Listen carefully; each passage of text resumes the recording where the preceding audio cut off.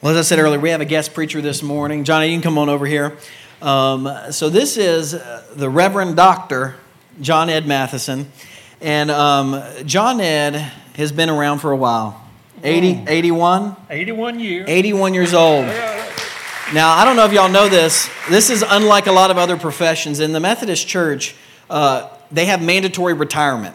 So they make you stop working at some point. And so John Ed hit mandatory retirement a little while back, and they said, look, you got to stop working. He said, no, I'm still feeling called by God to reach people for Jesus Christ. And so for the last decade, he has continued traveling around the world, teaching, training pastors, reaching new people for Christ. And John Ed, so he started at Fraser Memorial United Methodist Church in Montgomery when it was a small church. You said it was just you. We didn't have this many people the first Sunday. Yeah, didn't have that many people. You and a part-time person. And then over time, that church grew to over 9,000 members. One of the first mega churches in Methodism for sure. And at one point had the largest Sunday school attendance in all of America in Methodist churches. He's written 11 books, went to Young Harris College, Emory in Atlanta, and then on at Princeton. He has so many accolades, so many books, so many other things.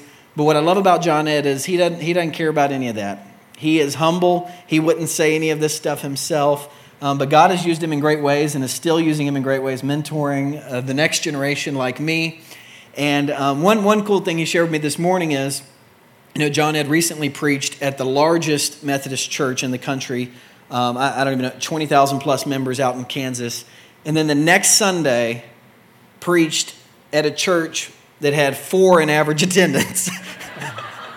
So he's just going wherever he's invited to share the good news of Jesus Christ. And he has helped lead some of my friends to Christ. I've heard him preach many times at camp meeting. And we've invited you here because we know that you're going to inspire us. You're able to relate to people across all sorts of generations and divides. And we're just grateful for you sharing with us this morning, John Ed. Great. Thank you, Jonathan. You did that just like I wrote it for you. I appreciate it. Hey, I'm delighted to be here. Thank you for letting me be at Harvest. I've heard about this church. I've known your pastor. I'm a great, great fan of his, and I'm just privileged. And he's the bravest pastor I know. Did you pay careful attention to the announcements a moment ago? You could never do in Alabama what he said. He said, would you please take that connection card and write a question you'd like answered? And if nobody writes a question, we won't have a sermon that Sunday. It'll be all music. You do that in my church and nobody would write a single question because the music is far better. Hey, it wasn't the music good this morning? If you enjoyed that and appreciate it, thank you so much. And for the privilege of being here. Now, I'm very conscious of the time. Preacher was preaching one day and he'd preached much too long, and the little boy was sitting on the front row and he said to his Daddy, when's he going to be through? He said, son, he's been through a long time. He just hadn't quit yet. Now, what I want to do is get through and quit at the same time. I say to you, sort of like Elizabeth Taylor said to her 6th husband,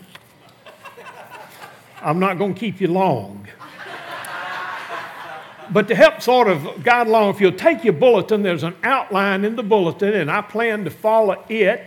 There's a suggested scriptures. I hope that you might take this home and reflect on it. And also, one of the things I've discovered in doing ministry is that there are different ways to do ministry. And I've just discovered the power of social media. Now, I didn't grow up in that age. I didn't even know anything about it. It really hadn't worked too well for me. I drink smart water, I have a smartphone, and I'm not any smarter yet in doing that. But social media reaches people. Now, if you look at the bottom, one of the things, 3 things I've started doing. Number one is that I do a 1-minute weekly video message every week. It comes out on Monday morning. I started doing this about a year ago. It's professionally done, and I thought nobody's going to watch that. The very first one that came out, over 20,000 people watched it.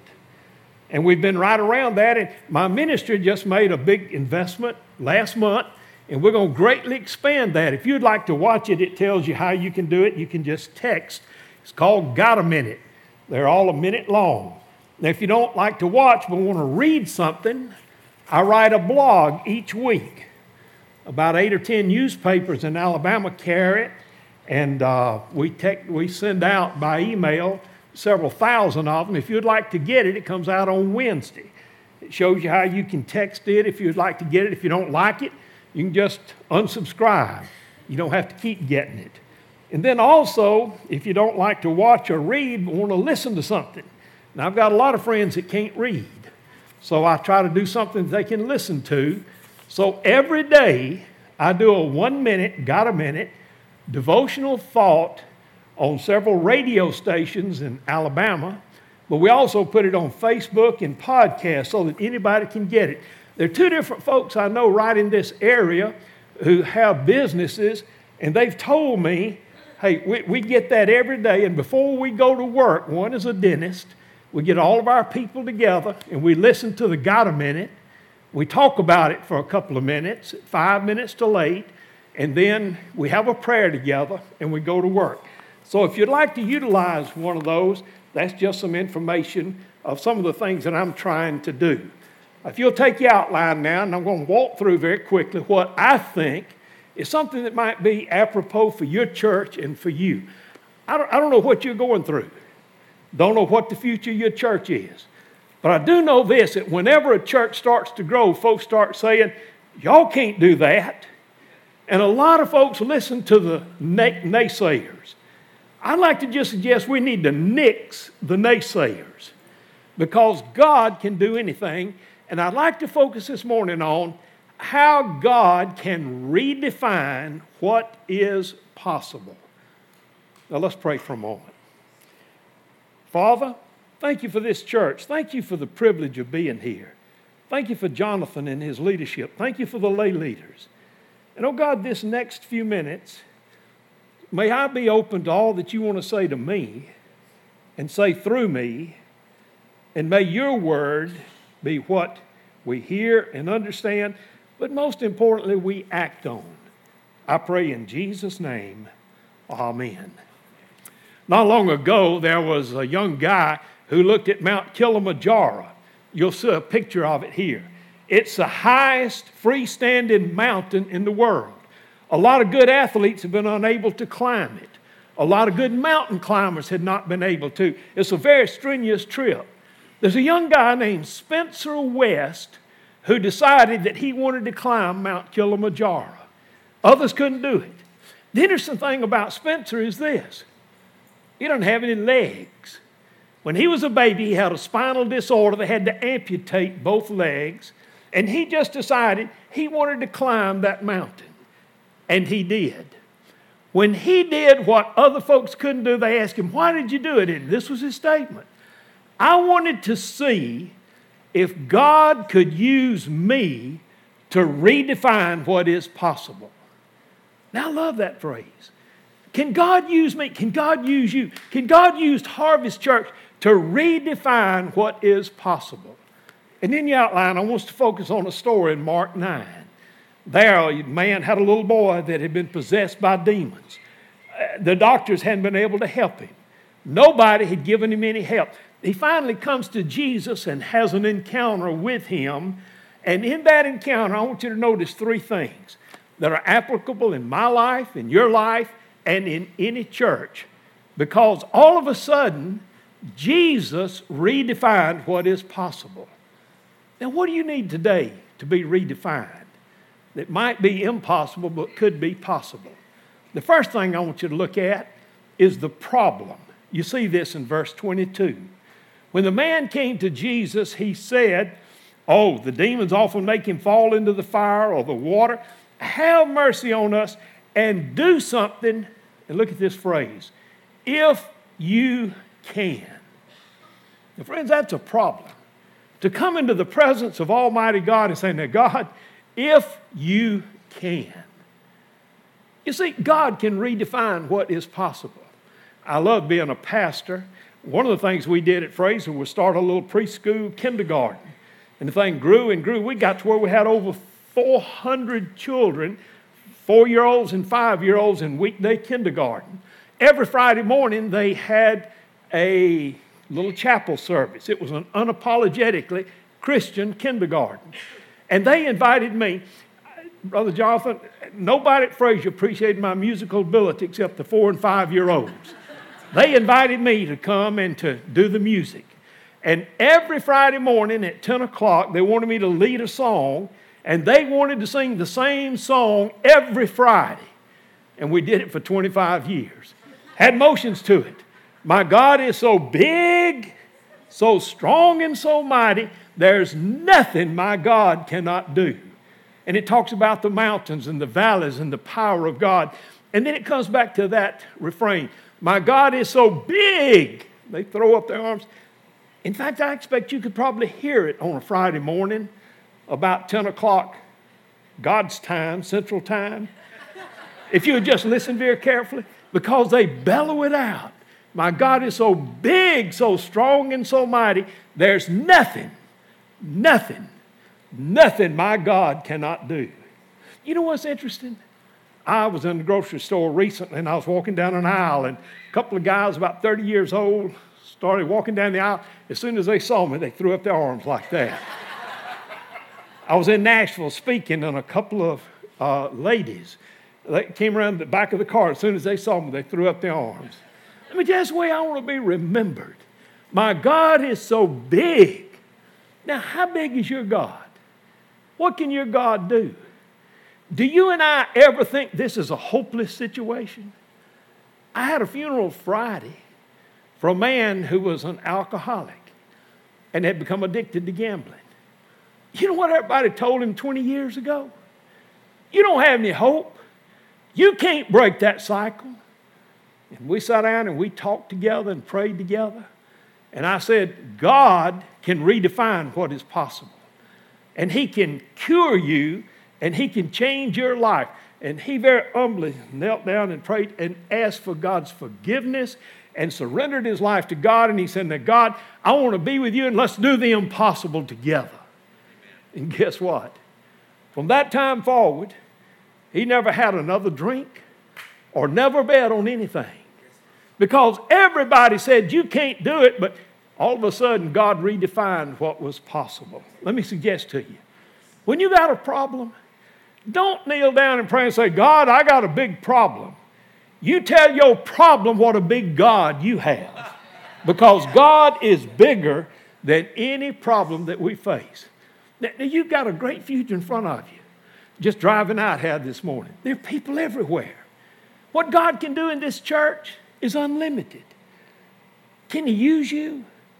You're going to have folks, always those naysayers, you can't do it, you can't do it. I've got a good friend who's, I do a lot with coaches and coaches conferences. He was a backup quarterback for Seattle a couple of years ago and was a starting quarterback for Minnesota for a couple of years.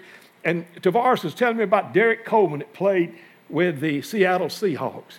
He said, John Ed, let me tell you, Derek, when he was a little boy, became deaf. And he wanted to play football. And you know what everybody told him? You can't do that. But he did. When he got into high school, he wanted to play. They said, you can't play, you're deaf. In fact, he had to wear 2 hearing aids. He said other kids that wore glasses, they called him 4 eyes. They called me 4 ears. And they laughed at me, but he did. He wanted to play college. They told him you can't, but he did. He wanted to play pro ball. They said you can't, but he did. And one day he was interviewed and asked this question, when everybody told you couldn't do it, how did you react to that, Derek? He just thought a minute, looked at him and said, I'm deaf, I couldn't hear them. And I thought they were all encouraging me, so I just went forward with it. Let me tell you, anything that God gives you as a church, God's going to put in a vision in the hearts and minds of this church. And as you start to move forward, folks are going to say, y'all can't do that. Don't listen to them. Nix all the naysayers and trust the God who can redefine the possible. Now, this is a problem. God, if you can. But now let me tell you about a problem. There's always a prescription that will solve a problem. And you see that right in verses 18 and 19. What is the prescription to whatever problem we face? The man said, I begged your disciples to cast out the demons, but they couldn't do it. So Jesus said, what little faith you have. How much longer must I be with you until you believe? And then look at this phrase. Here's a prescription. Bring the boy to me. Bring the boy to me. When you got a problem, don't take it to somebody that can't solve it.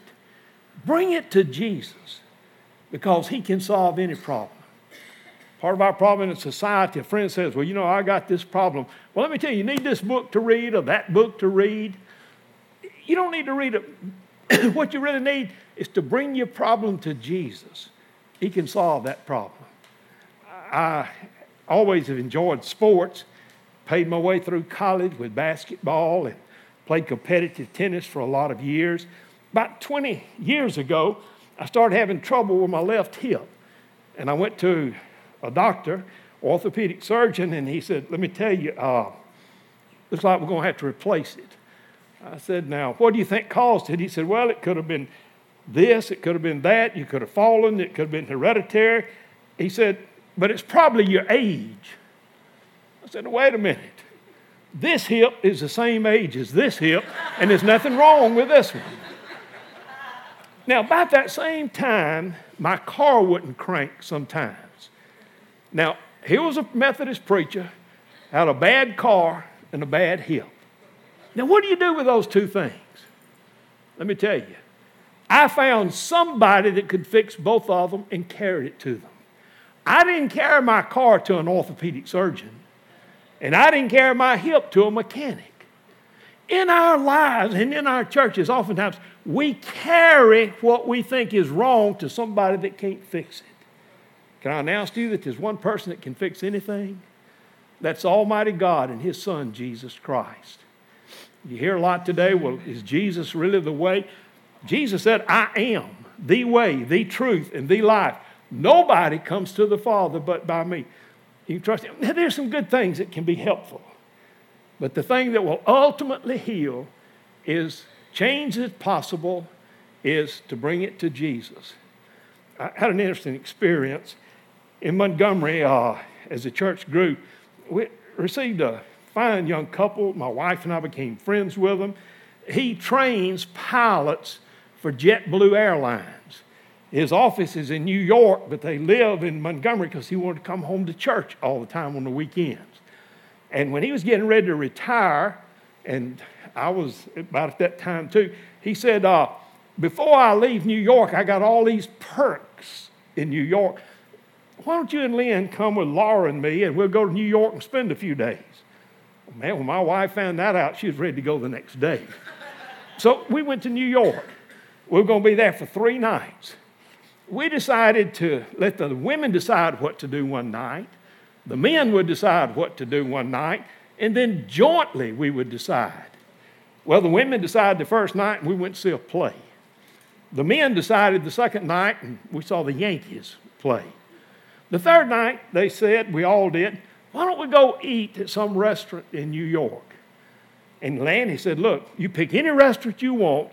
I can get reservations at any restaurant. And so they picked out one that they had heard about. In fact, I read last month, that it was voted the #1 restaurant in America. It's 11 Madison or something like that. At any rate, we went to it. Now, let me tell you, I made the biggest mistake I've made in 40 years. On the way to the restaurant, I just said, Lanny, we're having a blast. Thank you for doing all this for us. I said, tonight, the meal's on me. Now that's a mistake. Don't ever do that in New York City.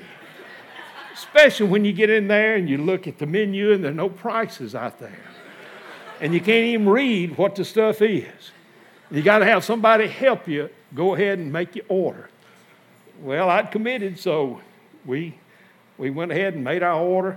And finally, when the food came, it wasn't very good. But I mean, let me say this. When I saw the bill, I don't know what your indebtedness is, but it would have paid off the indebtedness of this whole place right here, probably. And so when the waiter brought the bill and handed it to me, I said, I'll take that. You know, big shot from Montgomery, Alabama. And I took it. I reached in my pocket and took out my card and gave it to him. And he left. And he didn't come back for 3 or 4 or 5 minutes. I thought he had run off with my card. And I looked over in the corner, and all the waiters were over there sort of in a huddle. And they were smiling.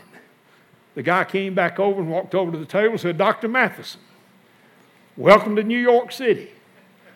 But he said, here in this restaurant, we don't take Blue Cross Blue Shield to pay for a meal. Now, let me tell you something. My Blue Cross Blue Shield card is good if I go to the hospital. It's good if I go to the doctor. It's fairly good if I go to the drugstore. But it's not worth anything at a restaurant. Let me tell you, there's only one person that can redefine what is possible, and that is Jesus Christ. He is the prescription. Jesus just said to the man, hey, bring the boy to me. And then notice the last thing. You have a problem. You have a prescription for that problem. And then look at the last thing. What are the possibilities? What are the possibilities? Verses 23 and 24. If I can, Jesus asked. Now, what's the next 3 words? Anything is possible. Would you say that with me? Anything is possible. Would you say it again? Anything is possible. If you have faith. And the man replied, I do have faith. Oh, help me to have more. Let me ask you, do you believe that? Yes. Do you believe that nothing is impossible with God? Do you believe that God can redefine? Your church has got a future. What are you going to dream? How big are you going to dream? How big? We're going to celebrate something this next week. 50 years ago,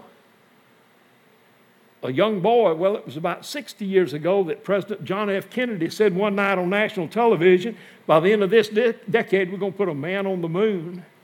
You know what everybody did? They laughed at him. They said, you can't do that. But he knew that the possible could be redefined.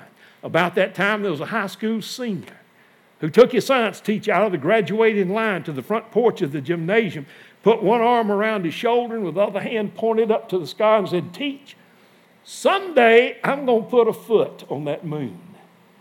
And Neil Armstrong went home and went to bed with that dream. And all of a sudden, the dream of a high school senior and a president came together in the 60s. And he committed himself, became an astronaut. And this next Saturday, we're going to celebrate the 50th anniversary of the first person to ever touch the moon. Impossible? Everybody say impossible. Hey, but somebody believed that it was possible. And we'll celebrate it next Saturday. Don't let anybody tell you that something's impossible. If God is in it, He can redefine what possible means. Let me conclude with just 2 quick illustrations here that I've been engaged in my life. I didn't realize that a fella is a good friend of Jonathan's, Chase Fisher. I used to go over every week to the large school there and meet with the football team and the athletic teams every week and give a devotional. There were a couple of guys who played ball, and about 8 or 9 years ago, they called me. They were brothers, and they said, could we meet with you? I said, sure. They said, thank you for coming over to the football team. And you used to say, and they started telling me stuff I'd said that I didn't even remember saying. And they remembered a lot more than anybody in my congregation. And they said, you talked about a dream, and you talked about redefining the possible, and you talked about, I said, no, we got a dream. Inner city boys in Montgomery don't have a chance. 60% of them drop out of school before they reach the 7th grade. Most of them wind up in jail, and the death rate because of murder is high. We want to do something about it. We want to start a school and give inner city boys a chance. You know what my first thought was? Do you know what you're asking? But I didn't dare let them know that. I said to them, hey, dream big. God can do anything. They believed it more than I did. But I said, I'll support you, and we started to work on it some. Chase Fisher was one of the people that got involved. They started it about 4 years ago. 6th graders, 30 of them. Then the next year, 30 more. The next year, 30 more. They've got now 120 boys, and they'll begin this next school year with 140 boys, or 150. They've actually added some. Do you know how many of those kids have dropped out? 60% of their peer group had. You know how many of them have dropped out? 0. You know how many of them have been arrested? 0. These 2 boys, the Brock brothers, well, if you go back to the other picture for just a moment here, here they are. They meet every day. It's a Christian disciplined school. And they quote scripture, and the whole idea is rise above. They have what they call the village out front on Dexter Avenue. Interestingly, right across the street's a federal building. And a lot of folks come out and just watch. People from all over the country have come because of the success of what's happening in that inner city. See how nicely they're dressed? They're disciplined. They pray together. They ask them, how many of you are students? Not a guy raises his hand. How many of you are scholars? Every hand goes up. They're instilling in them that God has something special in their life. And it is a miracle that is happening. You know what everybody said to them? You can't do that. And they just said, we want to see if God can redefine the possible. And He's doing it. You want something to pray about? It's called Valiant Cross Academy. Google it today. And just look at their website. And you'll be amazed. In my opinion, it's the finest educational model anywhere in the state of Alabama. And there are people trying to copy it in other places. God redefined the possible for the Brock brothers. And Chase is on the board, and I have the privilege of serving on the board of directors. And boy, we got big plans for this year. Let me tell you, they're disciplined. If you don't get it by 3 o'clock in the afternoon, you stay till 6 o'clock. And if you don't get it in 5 days at school, you come back Saturday. And one of the problems we encounter now is a lot of them don't want to go home. Because hardly a man in a family at home, and a lot of the mothers are not. And the kids just want to stay at school and learn. God's redefining the possible. And then one other picture you had there. One of the things I've been engaged in the last few years is a billion soul initiative. Dr. Bill Bright, who is head of Campus Crusade, called me. I was a Methodist that he knew, and he said, I want you to participate in a mission. I said, Dr. Bright, I'll do anything you want to do. You tell me what to do. He said, well, I have a vision, get this, to start 5 million churches and win 1 billion new believers by 2020. I thought he had his math wrong. I thought he was confused. But we started it 15 years ago. Next year is 2020. Can I say to you that we're at about 95% of both of those goals around the world? And it's mostly around the world. Yes, sir. Let me tell you, God is redefining what is possible. Part of my responsibility has been India. And I've been 5 times. I have 3,000 pastors in India that I meet with and talk with and train. Now, the church has just exploded. I preached there in this church in Chennai. It's not a very big church. It's 24, 25 years old. You know how many folks they have on Sunday morning? They average about 46,000 people every Sunday morning. And now they've gone outside to build a sanctuary. They'll seat 60,000 folks. Now, let me tell you, God put a vision. You know, everybody would say in America, you can't do that. But God has redefined what is possible. Let's give you one quick example. When I was there last, they have an interpreter. Most of the pastors can speak English. And I asked them, what have you done in the last 6 months? Hey, it's not uncommon for them to say in the last 6 months, well, we've planted 8 churches and baptized 700 folks. I mean, that's just commonplace over there. They don't know you can't do it. And one of the associate pastors that was with me there was sort of interpreting. He said, ask that guy over there about his church. So I asked him, I said, tell me about your church. How old is it? He said, well, we're about 7 years old. I said, ask him about their building. How many they run? He said, well, right now we're running about 40, 50,000 people. Now, that's 7 years old. And they decided they wanted to build a building. They want to seat 40,000 people and have multiple services. Wow. And then he said, now ask them about the building. Now, listen to me, because you're not going to believe this. I'll tell you up front. But they believed it, and they did it. They wanted to build a building that'd seat 40,000 people. They were studying Nehemiah. The guy's right there in the picture. Studying Nehemiah, and they said, Nehemiah rebuilt the wall in how many days? 52. You know what they were dumb enough to say? If God could do it for Nehemiah, why can't he do it for us in India? And they said, we're going to build a building in 52 days. Guess what? On the 53rd day, they moved into an auditorium that seats 40,000 people. And there wasn't room for everybody. Now, you talking about impossible? God redefined the possible. And what does he want to redefine in your life? What does he want you to do? Personally, in this church. Spencer West climbed Mount Kilimanjaro because he didn't believe in the impossible. God redefined it. What are the possibilities? A man was fishing one day and wasn't catching anything. Another guy was fishing and he was catching fish galore, but every time he caught a fish, he pulled out his foot-long ruler and measured it. If the fish was bigger than the ruler, longer, he threw it back. If it was smaller, he kept it. The man never saw anybody fish like that, so he paddled over and said, tell me, why do you measure every fish, and if it's more than a foot long, you throw it back? And if it's less, you keep it. Why do you do that? The guy said, it's simple. He said, my frying pan's only 12 inches in diameter. The man said, you need to get a bigger frying pan. I just want to ask you, Harvest, how big is your frying pan?